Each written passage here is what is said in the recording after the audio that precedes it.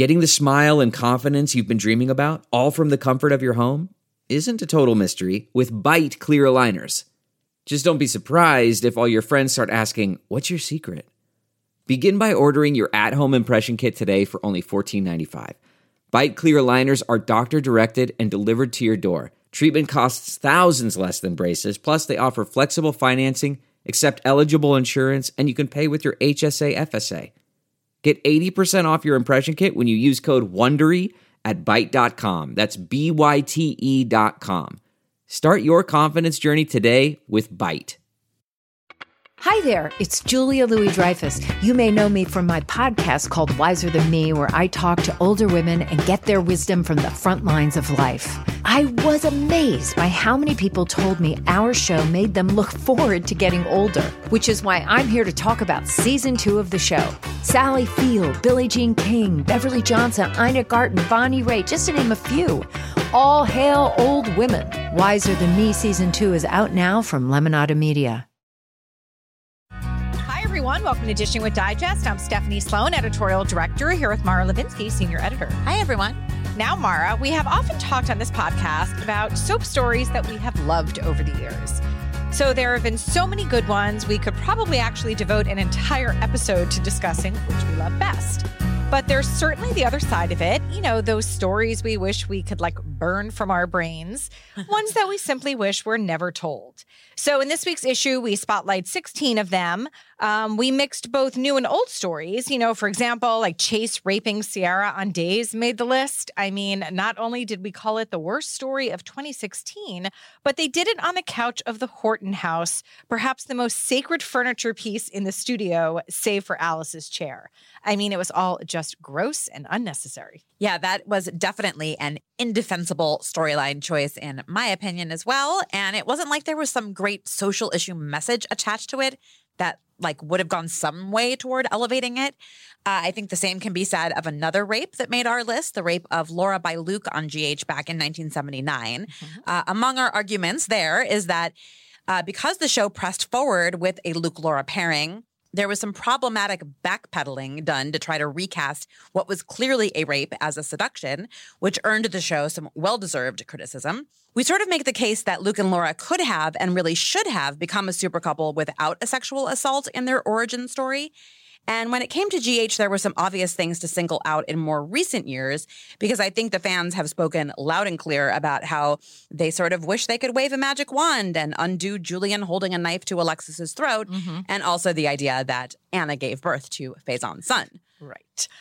You have to wonder if there's any discussion about what the audience reaction will be, or any concern that the risk isn't worth the reward, if you will. It'll probably be a good feature to talk to writers and find out the stories they wish they hadn't told.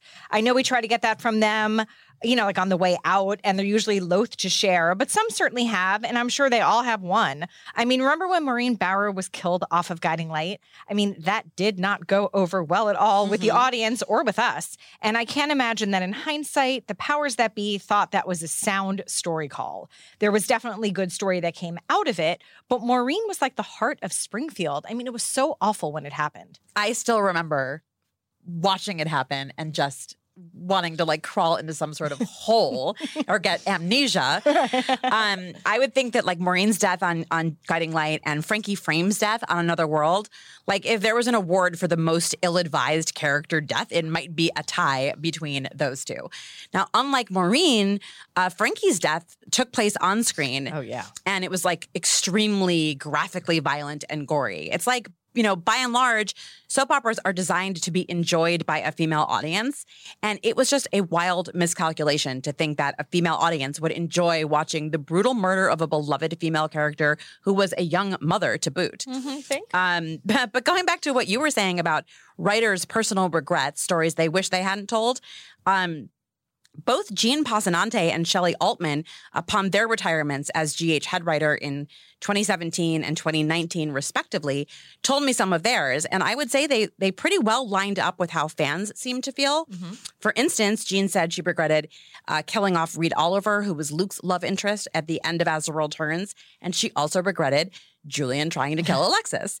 I've probably mentioned this before on the podcast, but I always remember an insight Jean shared with me once, which is that soaps are a first draft medium, that you have to hope your first idea is a good idea because there probably isn't going to be time to second guess and revise.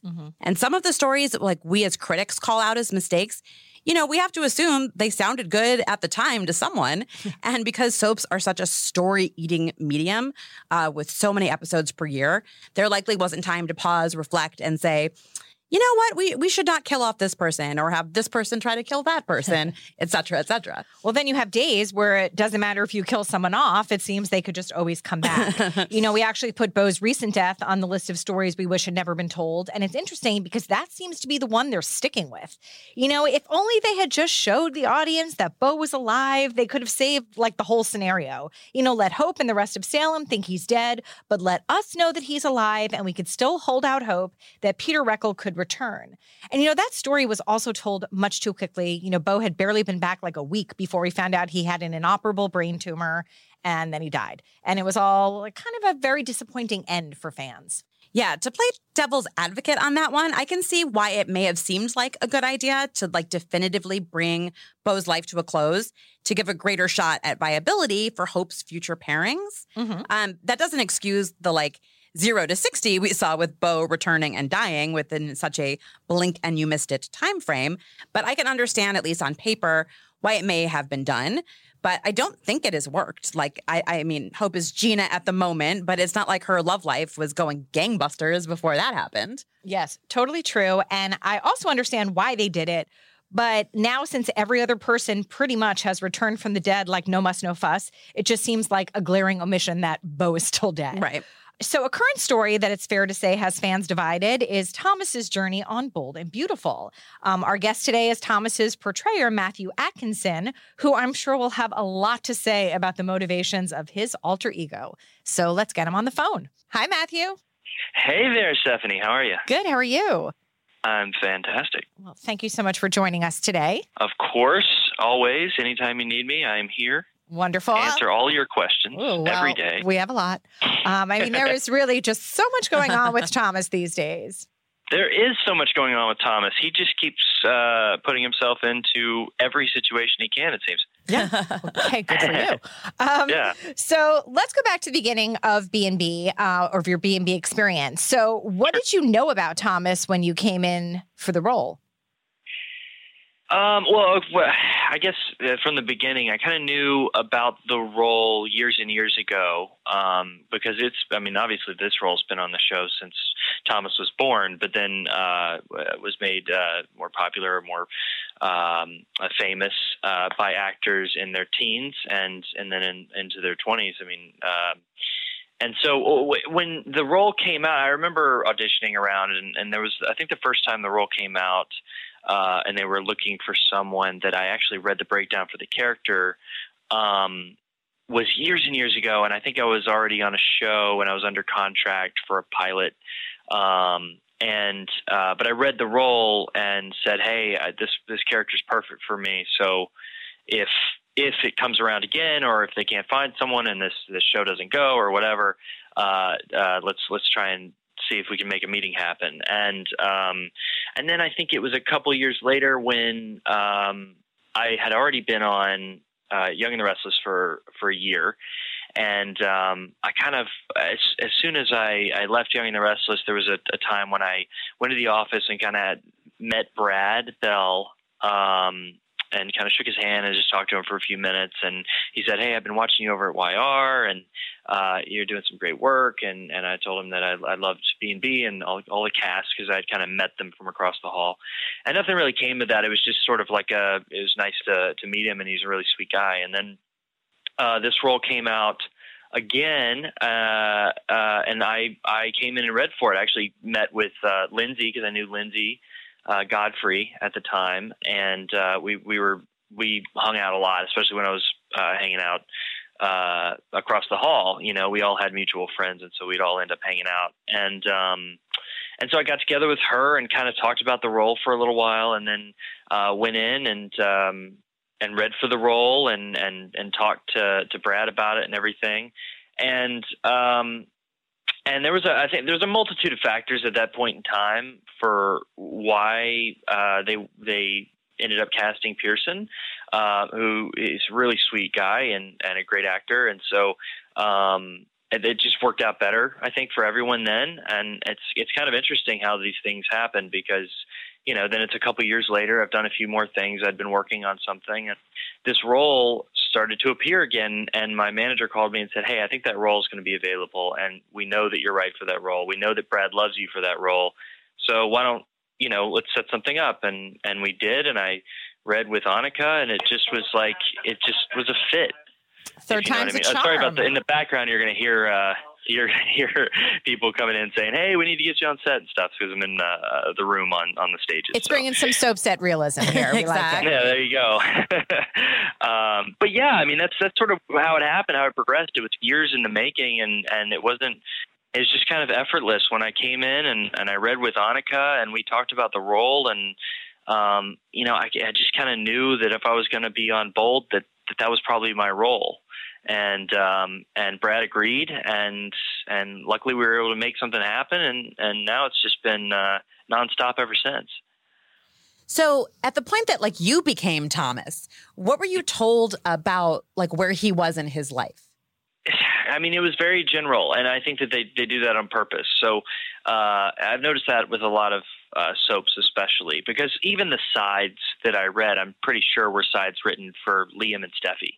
And I just happened to read them with Annika, and they were just kind of dummy sides, just here's a situation, and we just want to see what you can do with it. And they also had seen me, work before, and what I, kind of my range and what I could do, and I think that Brad was excited about that. But when we moved forward, I basically, I think for a reason they were still figuring it out. I think that he had a bunch of ideas for what he wanted to do with the character, but wasn't 100% on exactly how to execute them. And once we started playing and, I got to set, and it was sort of, we have these circumstances. Caroline has passed and Thomas is in mourning and he comes back with his son. And from there, these relationships sort of progress. There's the history with Hope and her needing a child and him having a child that needs a mother. And I think that became a perfect fit. But from there, it sort of just progressed one week at a time. And man, it's been quite a roller coaster. Oh, it has been. Now, did you have any idea at that point or any hint that he was going to have a dark side? Yeah, I mean, we did touch on that, but for me, most of that was in discussing. We weren't talking about a psychotic, crazy person. What we're talking about is someone who's going through a person who's good at heart, who's always been on this show. I mean, we have a lot of history with this character, but I think it's a guy who's good at heart, who's very, very lost and was lost from his childhood and has had issues in the past, but they all came to the surface, and he felt like he not only did he not have the father's validation that he wanted from his childhood, and he's kind of wandering around, the validation that he got from this woman that he was with, Caroline, and had a son with, disappeared as well. And I think that this is just a guy who found himself very, very vulnerable and very, very alone, and didn't know how to deal with it. And I don't think we all have been in situations where we end up thinking that we can handle anything that comes at us, but then we realize at some point maybe we're just not as prepared or think we can deal with it. And I think that happened to Thomas. And from there, it progressed from there. I don't think it was like, here's this crazy guy who's going to come back on the show. I think it started more as, here's this guy who's really lost, and here's all this history, and he's going to start losing himself, and then losing his own moral code and how he should act. And it becomes an obsessive need to the one certainty he's clinging on to. Well, was there a point for you where you were like, oh, this guy's kind of crazy? Well, yeah. I mean, obviously, there are times when scripts came out, I think the first thing, the way that I work, so first I'll read all the scripts for the week. And so then I see what's going to happen. I just read them objectively as a viewer, sort of. And so when I read them objectively as a viewer, obviously my initial reaction with a lot of the things Thomas ended up doing, saying, thinking, the shots that were going to be taken that were in the script about the obsessive nature of what he was thinking about Hope, and especially when it became him really losing himself after the Beth Secret coming out, and Douglas obviously taking out his insane frustrations on Douglas, the one person he would never hurt in his entire life. It almost becomes real that he could. But I think all that. So as a viewer, as just reading the script objectively, I definitely saw that and went, oh man, Thomas is going nuts. But then I start doing the work, and as an actor, what I have to do is empathize with the character. I mean, otherwise, I'm definitely not good at my job, because everyone thinks they're doing something right. No one thinks that they're doing the wrong thing. They don't choose to do the wrong thing. They choose to do what they think is the right thing given the circumstances. And so I have to find out why that person thinks that way. And there's a lot of history with this guy that gives him justification in 1,000 different ways to kind of lose it and lose himself. And so when it came to the actual process, I wasn't thinking about that at all. But yeah, definitely when I first read it, I was like, wow, this guy's Bye, Emma. nuts. Hope you live. It's interesting. Like, I think that there is a natural inclination to want to be liked by the audience. But I think that there definitely have been moments like when, we saw the cold look in Thomas's eyes as he watch that car, where I think B&B is telling the audience it's okay to not like this guy. I'm curious for you, like, is it a struggle for you at all to like lean into and even embrace the bad guy role that Thomas is occupying on the canvas? Not at all. That's something that's never bothered. I know that there's a lot of people who get kind of caught up in that. Honestly, to me, there's a complete separation. And maybe that's just a good way of compartmentalizing in my head. But I see the character as the character, and people's views about the character has nothing to do with me. So I never take that personally. Very healthy. And the honest truth is that if they hate me, that's good for me, Matt. You know what I mean? Like, because if they hate me, that means, first of all, I'm doing my job well, but I'm also I'm getting emotions out of people. I mean, that's one of the draws to acting is making people feel, and sometimes that's making people feel really good. Sometimes it's getting people angry. Sometimes it's making people laugh. And so if you're able to get a rise out of people, that means you're doing your job well, and it's riveting to watch for them, because if they get pissed at you, that means that they were watching you and enthralled in what was happening. And that's all we can really ask for as actors to do is to give you a real scenario and hope that you see it as the scenario that we're giving you, and not as, a couple actors playing a scene. So for me, I'd love that. I love when people get pissed off at Thomas and start screaming at the screen, and Yeah, he is not boring. We can say that. That's good. Good. Okay. Now, do you ever watch the show on air to see how, like, the scenes or the moments of Thomas, like, just staring at Hope's eyes or staring at her lips, the way they do those extreme close-ups, play out? Yeah, it's interesting because, and I've always been like this since the beginning. Now, in the scripts, they do write that stuff, so I know that that's what they're going to do. But I basically cross all that out and ignore it completely. And in the way that the scene has to be real, and if I'm playing something like that, like I need to give all the looks and then it's never going to work, because you're not going to believe it. It's just not real. However, I'm sure, there's times every man has been in a conversation with a woman and who he finds attractive, who he goes, wow, he just kind of checks her out while she's not looking at you. And the same's true for girls that look at a guy and they find him very attractive, and they'll, kind of check him out while so I think that I just bring that kind of, those real moments into those scenes when say Annika is talking, you know, and and Thomas is looking at Hope, and he just kind of takes her in. And when the way that they cut it makes it look much more extreme than how it actually played out. If you were standing with the crew members watching the scene take place, it wouldn't be this, you know, over the top, constant, like obsessive lust. But it gives you a sense into what Thomas is thinking, and he can't stop thinking about her, and when he's around her, he can't stop looking at her. So I kind of, I guess it's a roundabout way of my process for those sort of scenes.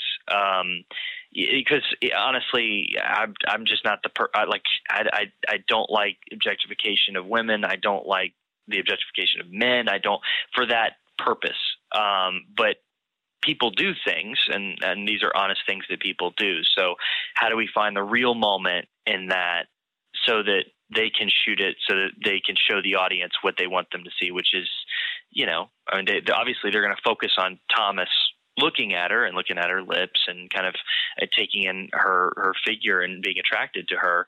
I don't think that's crazy.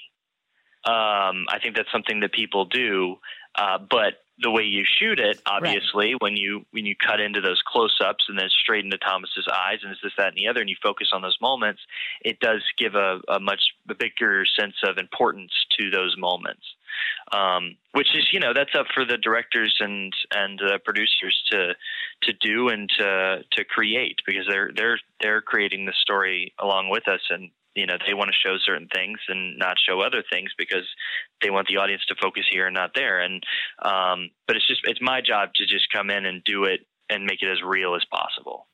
Now, what has the fan reaction been like for you? You said you enjoy getting a rise out of the audience. Have you had any memorable, like, in-person encounters thus far from B&B fans with something to say about Thomas? Yeah. Well, what's an overwhelming thing about the fans, for me, has been this.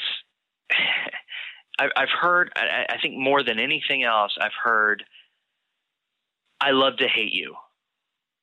Mm-hmm. I think that it's like the resonating thing I've heard from so many people. They hate this character, but they love that it's so interesting.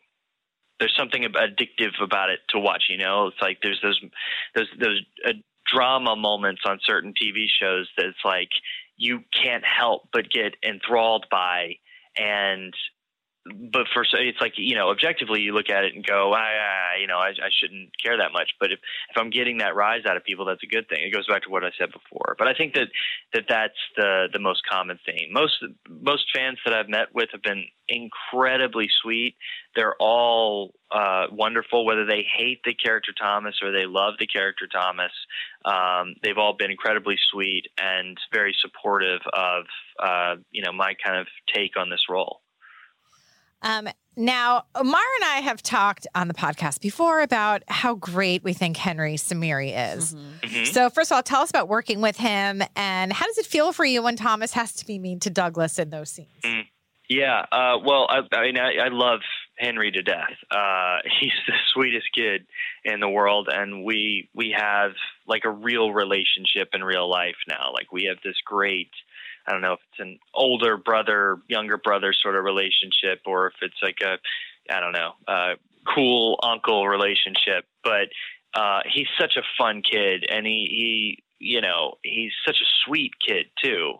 And he's so smart, and he's got he's just fun, and he loves to play, and he's so into music and all this.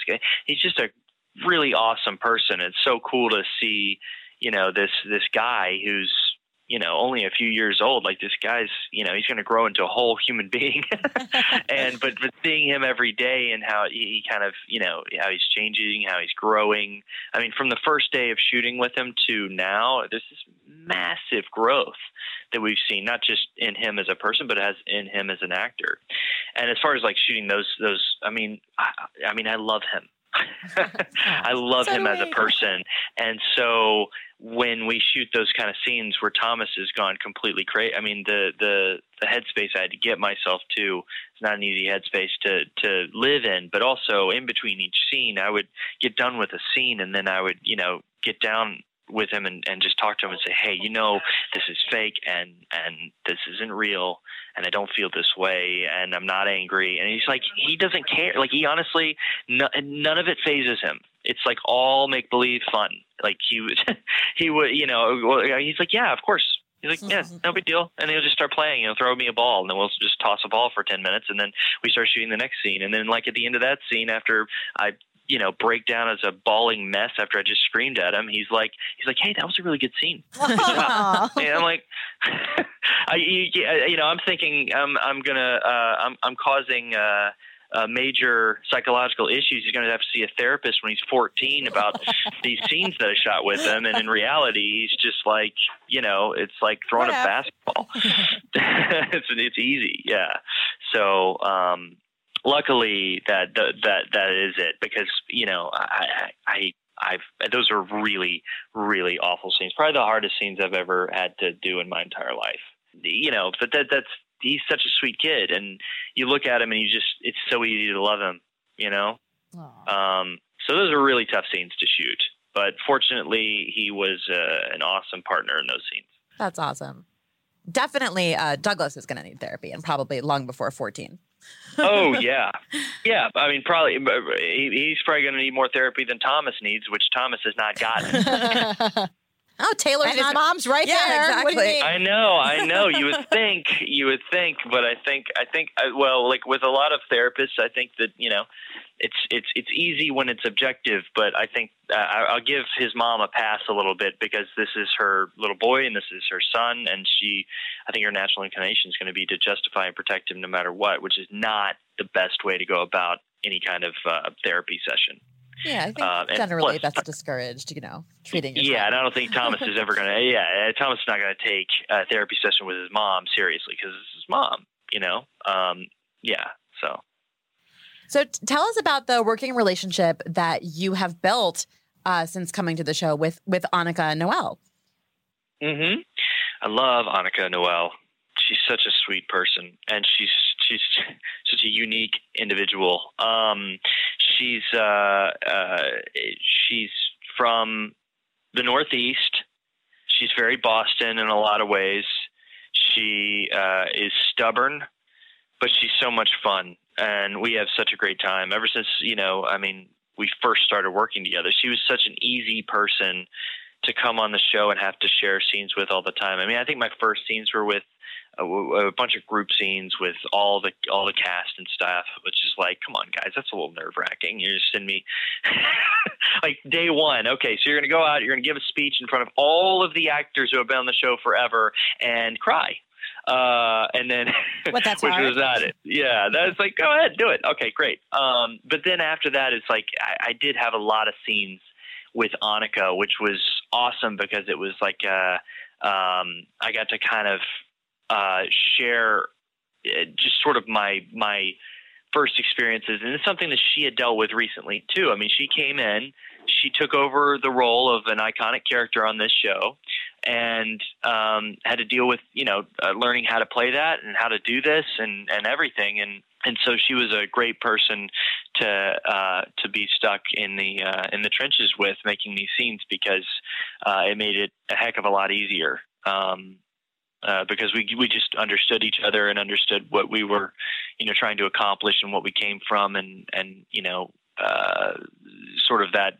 I think once you've been on the show for 10 years, 15 years, I think a lot of that immediate stress of when you come on to a soap opera is there. I mean, it's like boot camp. I mean, it's like it's Hell Week for I'll never compare the strife that we go through to what Navy SEALs have to go through. But what I'm saying is that like it is the hardest job as an actor, I think, is to do a daytime series. And I've always felt that way before I ever did anything on daytime.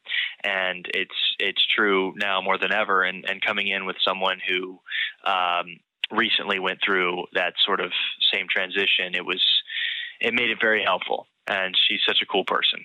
Mm-hmm. What about Scott Clifton? Well, okay, so I'm just going to say I love everyone. Okay. I love Scott. Check, I love check. Torsten. I love Annika.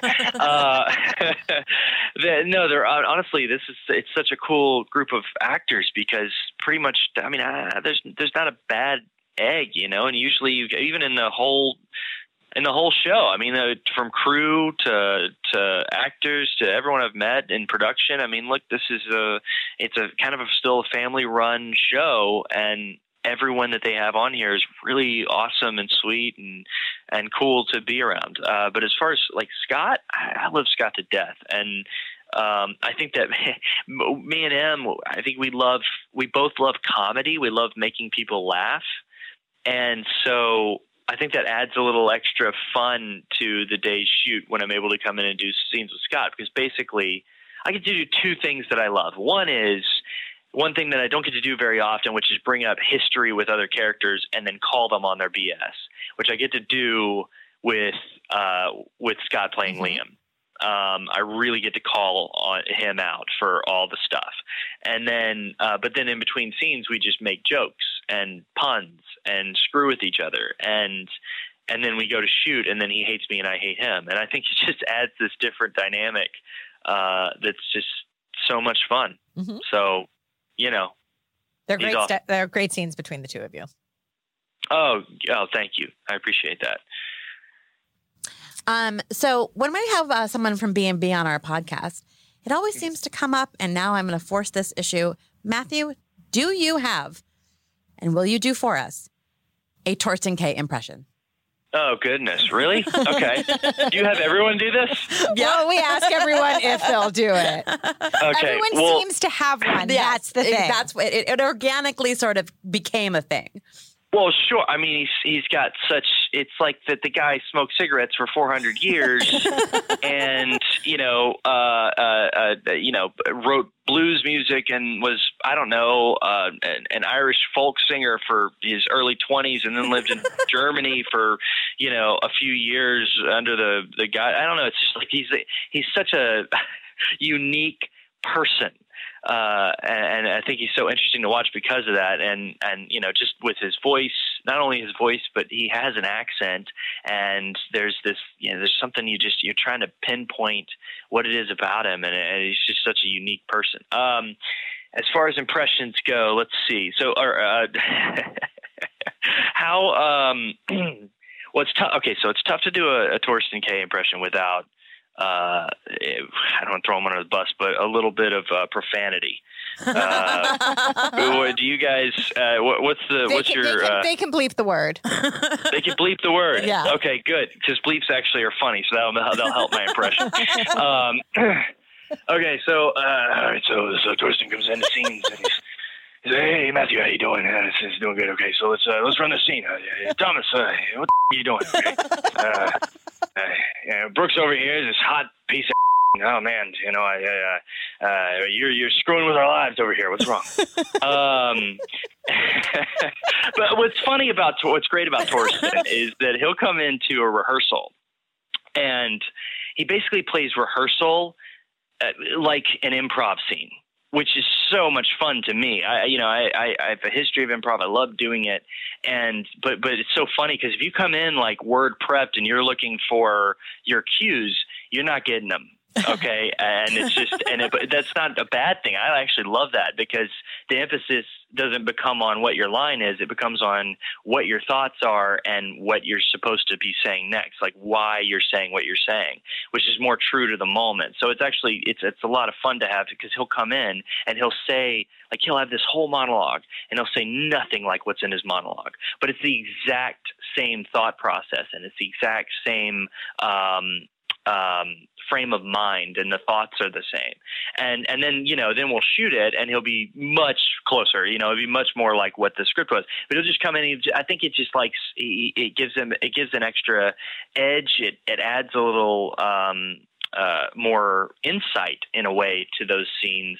And then those scenes become more real. That's why I love doing shooting. I'll shoot with Torsten all day long because not only will we blow through scenes because it's just almost effortless working with him.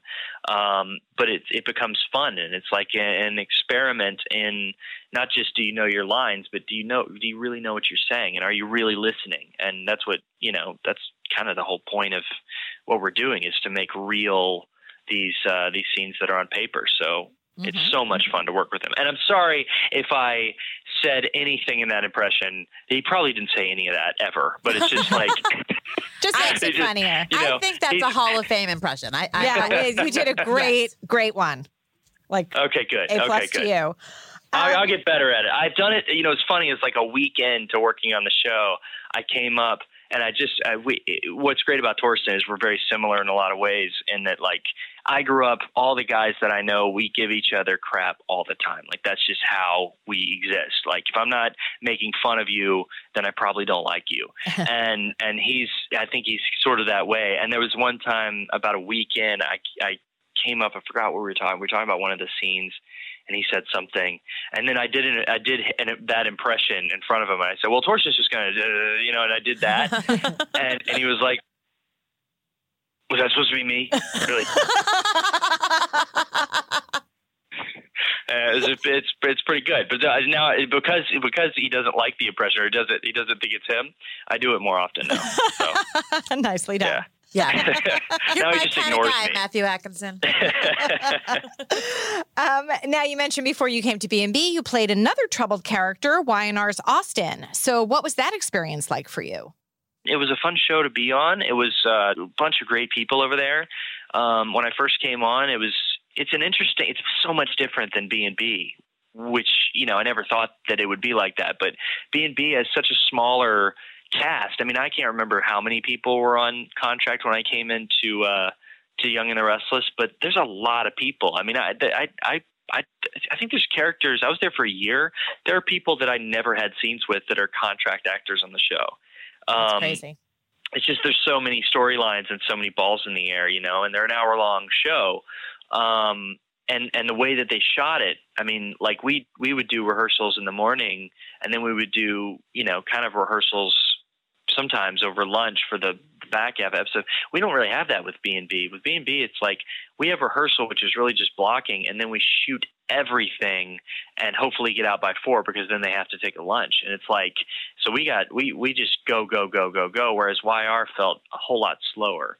But as far as my experience goes, I mean, there's a bunch of really sweet people there. I have some cool friendships with people that I made and I got close with in the first couple of months working on the show. And there's a lot of really sweet people who work over there, and it was a really fun experience. But I also think that things happen for a reason. And at the time, I was kind of like because Austin dies, and I'm like, well, crap. But at the same time, when I came onto the show, my intention was to be there for basically no more than a year. And it's why in the beginning I didn't take a contract on that show. But I really wanted to play a character on the show. And that's when they came around with this character, and they said, hey, it's a recurring character. Who knows what we're going to do with it? But we think you're great for it. And I took it, and I had so much fun doing it and being there for that year.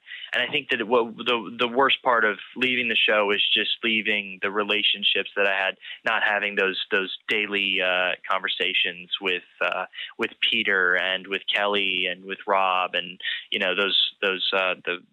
the awesome people. But now I get to see them almost every day. I run past Cameron or Melissa on a regular basis, and so. We're still all friends. It's just like you get so close with everyone that you shoot with on every show that you do, and especially on a soap opera, because you're in the trenches together trying to make this thing happen as best you can, just with the hectic schedule that there is. So you get really close to these people. So it's a little weird to go from being so close to everyone to not talking to them because they're all still in the trenches.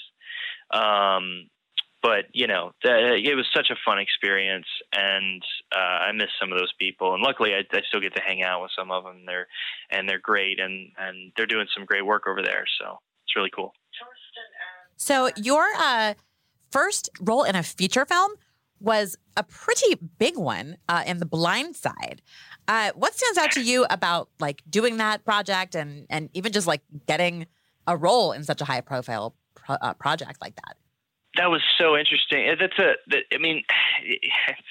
shows you that you can never really plan things. They just kind of, when things are meant to happen, they happen. Is so weird. So I auditioned I had the worst audition probably in my entire career. And I'll say that. I kind of stick by it. Well, and I say, okay, maybe not the worst, but definitely the most awkward. What I felt like was the most awkward. And it was for a show called Drop Dead Diva. I watched that show. You what? I watched that show. You watched that show? Sure that was did. a fun, it was a cute show. Yes, Yeah. it was. So I ended up getting cast in that show as Kyle Nevins, the bartender at the Sun Bar, and And I remember I was just there for one episode, but the audition for that, there was like a role that they had that I auditioned for. It was a weird scenario. So this is what it's like being an actor in Atlanta. So at the time I was in Atlanta, and a lot of stuff doesn't shoot in Atlanta. At the time, a lot of stuff shot in North Carolina. So it was like, but that's not where any of this stuff shot. But it was like every once in a while you would end up driving to Wilmington, North Carolina to do an audition and then drive it back. And it's, that's one crazy day. But for Drop Dead Diva, I remember we drove down to, at the time they were shooting in, I think, Peachtree City.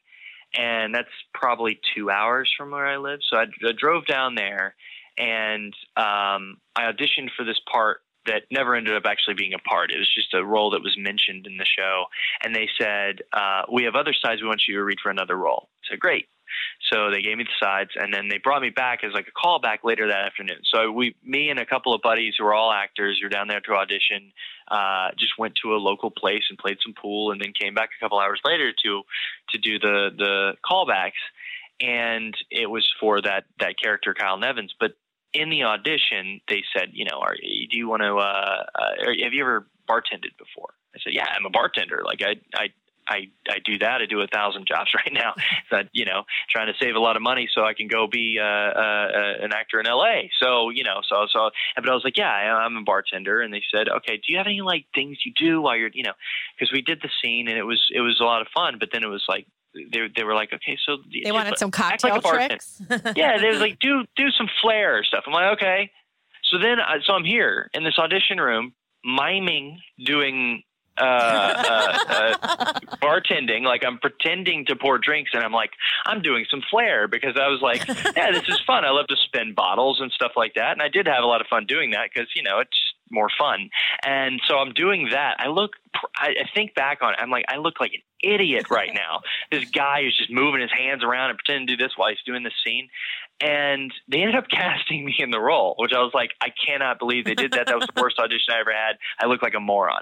And then I think it was like a couple of weeks later, I get a phone call from my agent, and he says, hey, so this interesting thing happened. I said, what? He's like, okay, so they're casting for the movie The Blind Side, and they need this role. It's a valet. They basically called us and said, hey, we need an actor for this role. It shoots really quick. We're not probably going to audition. It's not a scripted role, but we want the actor to talk. So it's basically just improv. And short thing, hey, what's going on, whatever. They can talk. They're basically a day player or whatever. Do you have someone we can use?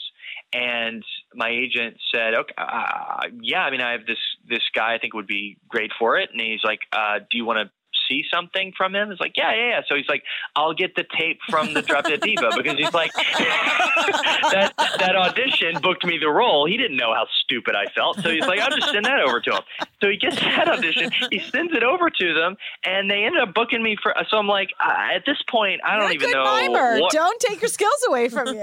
I can't believe that, but probably the worst audition I ever had, or that's where I felt like a complete idiot, is what booked me 2 roles.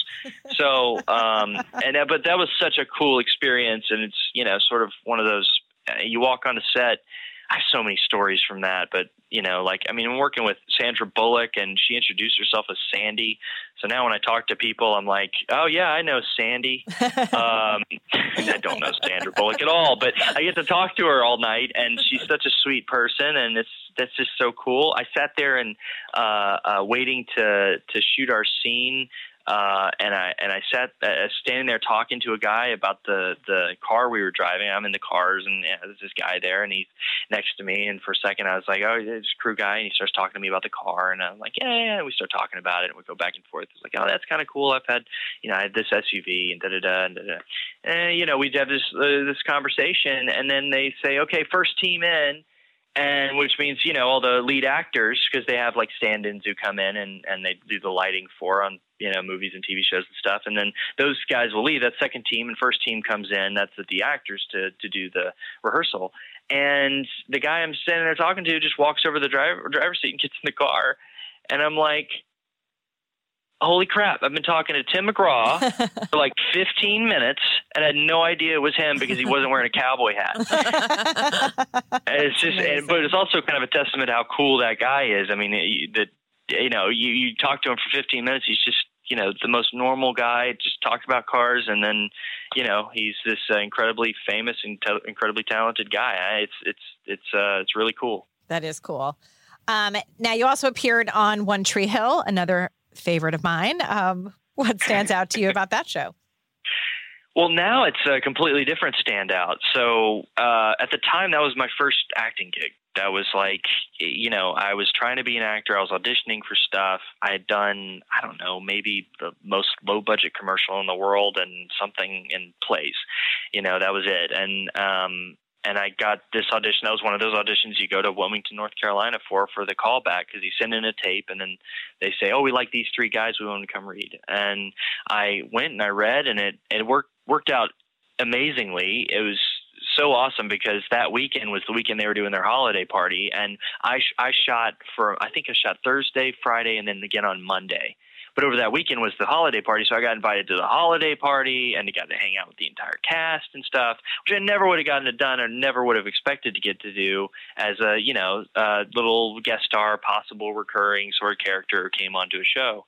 And in that, I got to play an actor pretending to be another person who's already on the show and has been for years, which was fun and cool. It was small little role, but it was my first acting gig, so it was huge to me. And then years later, I ended up becoming friends with Stephen Coletti and with James Lafferty, who I was basically pretending to be while I was on the show. And we just did a show together. We just shot Stephen and James have produced and wrote this incredibly funny series that they're now pitching around to networks trying to find a home for, and it's so funny and it's so good. We just through happenstance ended up crossing paths again and talking, and I ended up they kind of said, "We think you're great for this role," and I came in and I did I think I did 3 episodes with them of that, and we'll see if the show gets picked up for another season. That's cool. Full circle. So it's like these people that I looked up to and was like, oh my God, I'm on a real set, and I'm working with actors who've been on the show for years and years, and I'm freaking out. I don't know what the heck I'm saying, and I think I look like a moron the whole time, and I have no idea what I'm doing. And then a couple years later, it's like we're peers and we're shooting the show together because we know each other. That's the weirdest thing in the world. I can only imagine. Also another probably testament to how cool those guys are, because they're just such humble, awesome dudes. So you were a series regular also on Jane by Design. What was it like to now have like a steady gig on a series like that? Well, that was awesome because it reminded me of One Tree Hill. So One Tree Hill started as a show for high school age people, adolescents, and, coming up in life and dealing with all that, the teenage angst sort of stuff. And then I got to LA and you can't write this stuff. It's just how fortunate I was to be in the right place at the right time. But, we started shooting, Well, I was in LA for probably, I don't know, I can't even remember, maybe 9 months before I booked that gig. I was there in LA less than a year, and then I got a series regular on a show. That never happens. That doesn't happen. And it was for a show that was really fun and cute and similar in tone to that One Tree Hill thing, which is like, when I showed up on One Tree Hill, I looked at the set and I watched the people work, and I was like, this is what I want to do. This is what it just reinforced what I wanted to do for a living. And then a couple of years later, I'm in LA and I'm doing that for a living in the same position of the people that I was looking up to. Wow. And it was such an incredible experience. And that was such a fun show. And, we shot, I think we shot a first half of the first season, then we got picked up for a second half. And then, like with a lot of shows, it didn't go, but honestly, I thought it didn't go to a second season, but I thought it was a really cute show, and we had a lot of great plans for a second season, and it's sad that it didn't happen, but that's a lesson you got to learn, especially in television. Shows get canceled regularly. The fact that we even got picked up in the first place is a blessing. So it's such a cool experience. I watched that one too. I feel like I just have watched every show you've been on, Matthew. Oh, really? Yeah. Yes. Wasn't it such a cute show? It was so fun. It was adorable. It's like Devil Wears Prada, but with a One Tree Hill twist. Right. Yeah. Totally. Yeah. And now tell us, when you are not at Bold and Beautiful, what do you do in your spare time? A lot of stuff. It's hard for me to stop moving. I'm very active. I love to. I'm always working out. If I'm not working out, then I'm probably playing a sport, or I am hiking or camping. I love being outdoors. I'm an Eagle Scout, so I kind of grew up in the woods, and I love getting away and just getting into nature as much as possible. So frequent trips to Yosemite and Joshua Tree and wherever I can go. This time of year right now, because, I used to be a skateboarder in Georgia for years and years, and I loved doing that. And at one point I was like, I'm going to be a pro skater. But I never really snowboarded because in Georgia, we didn't really get snow, and I moved around the South, but never ended up in a place that had snow.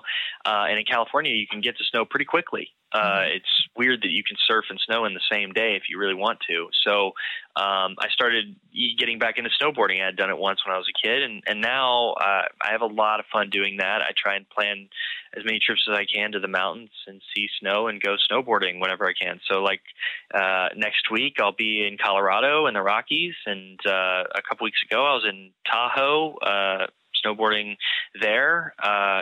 So I'm basically, I don't stop moving, and I don't stop trying to find adventures and trying to be a little wild. So, that, I guess that's just me. It's always been who I am. Mm-hmm. So in terms of like storyline or character growth, what is on your wish list for Thomas in 2020? Wish list for Thomas in 2020. Wow. I guess I have a lot of wishes for Thomas. And are we talking about like what? I don't know. So I guess it's twofold. So one is I want Thomas to get better. I think everyone wants Thomas to get better. I want Thomas to see reality. I mean, this is this famous, good-looking heir to the Forrester fortune guy. I mean, he is, in the character description, I remember the first time I read the character description, it was like, every guy wants to be him. All the ladies' eyes are on him, and, the world's eyes are on him as this fashion icon, young designer guy who's up and coming and da-da-da. Yeah, on paper, he's got it all. Come on. Exactly. On paper, he's got it all. And in reality, he has it all. However, I love playing Crazy Thomas. It's so much fun to try and figure out why this guy is how he is and how obsessive he becomes, and when he intimidates people, and when he threatens people, and when he chooses to manipulate situations in kind of an ingenious way. That's a lot of fun to shoot. So kind of, I guess, selfishly as Matt, I would love, just keep being crazy, dude. I don't know. It's fun. Well, after this conversation, like running into you at the Emmys or something and asking you to fix me a mimed cocktail is now on my 2020 wish list. Oh, great. Great. That's going to be a hell of a lot of fun. Hopefully they let me behind the bar and I can actually use a couple of my actual tricks. Otherwise, yeah, I'll just look like an idiot in front of everyone at the Emmys. Hey, it might get you a whole other job. Yeah, you know, exactly. you never know. You're right. Apparently, people who see Clearly me working for pretend. Yeah, who knows? Maybe I'll be in an Oscar-nominated film because I pretended to mime cocktails in front of you. You're welcome in advance. Thank you so much. Well, we thank you so much for joining us today. It was so great to talk to you. Yeah, it's so much fun being on here. Let's do it again sometime. Definitely. All right, Awesome. have a good one, Matthew. All right, you too. Thank Thanks, you. Okay. Bye. Bye-bye. Thank you so much for joining us. Thank you to Matthew Atkinson for being our guest. If you like this podcast, please subscribe wherever you listen to podcasts. Be sure to pick up a new issue on sale now and come back next week for another podcast.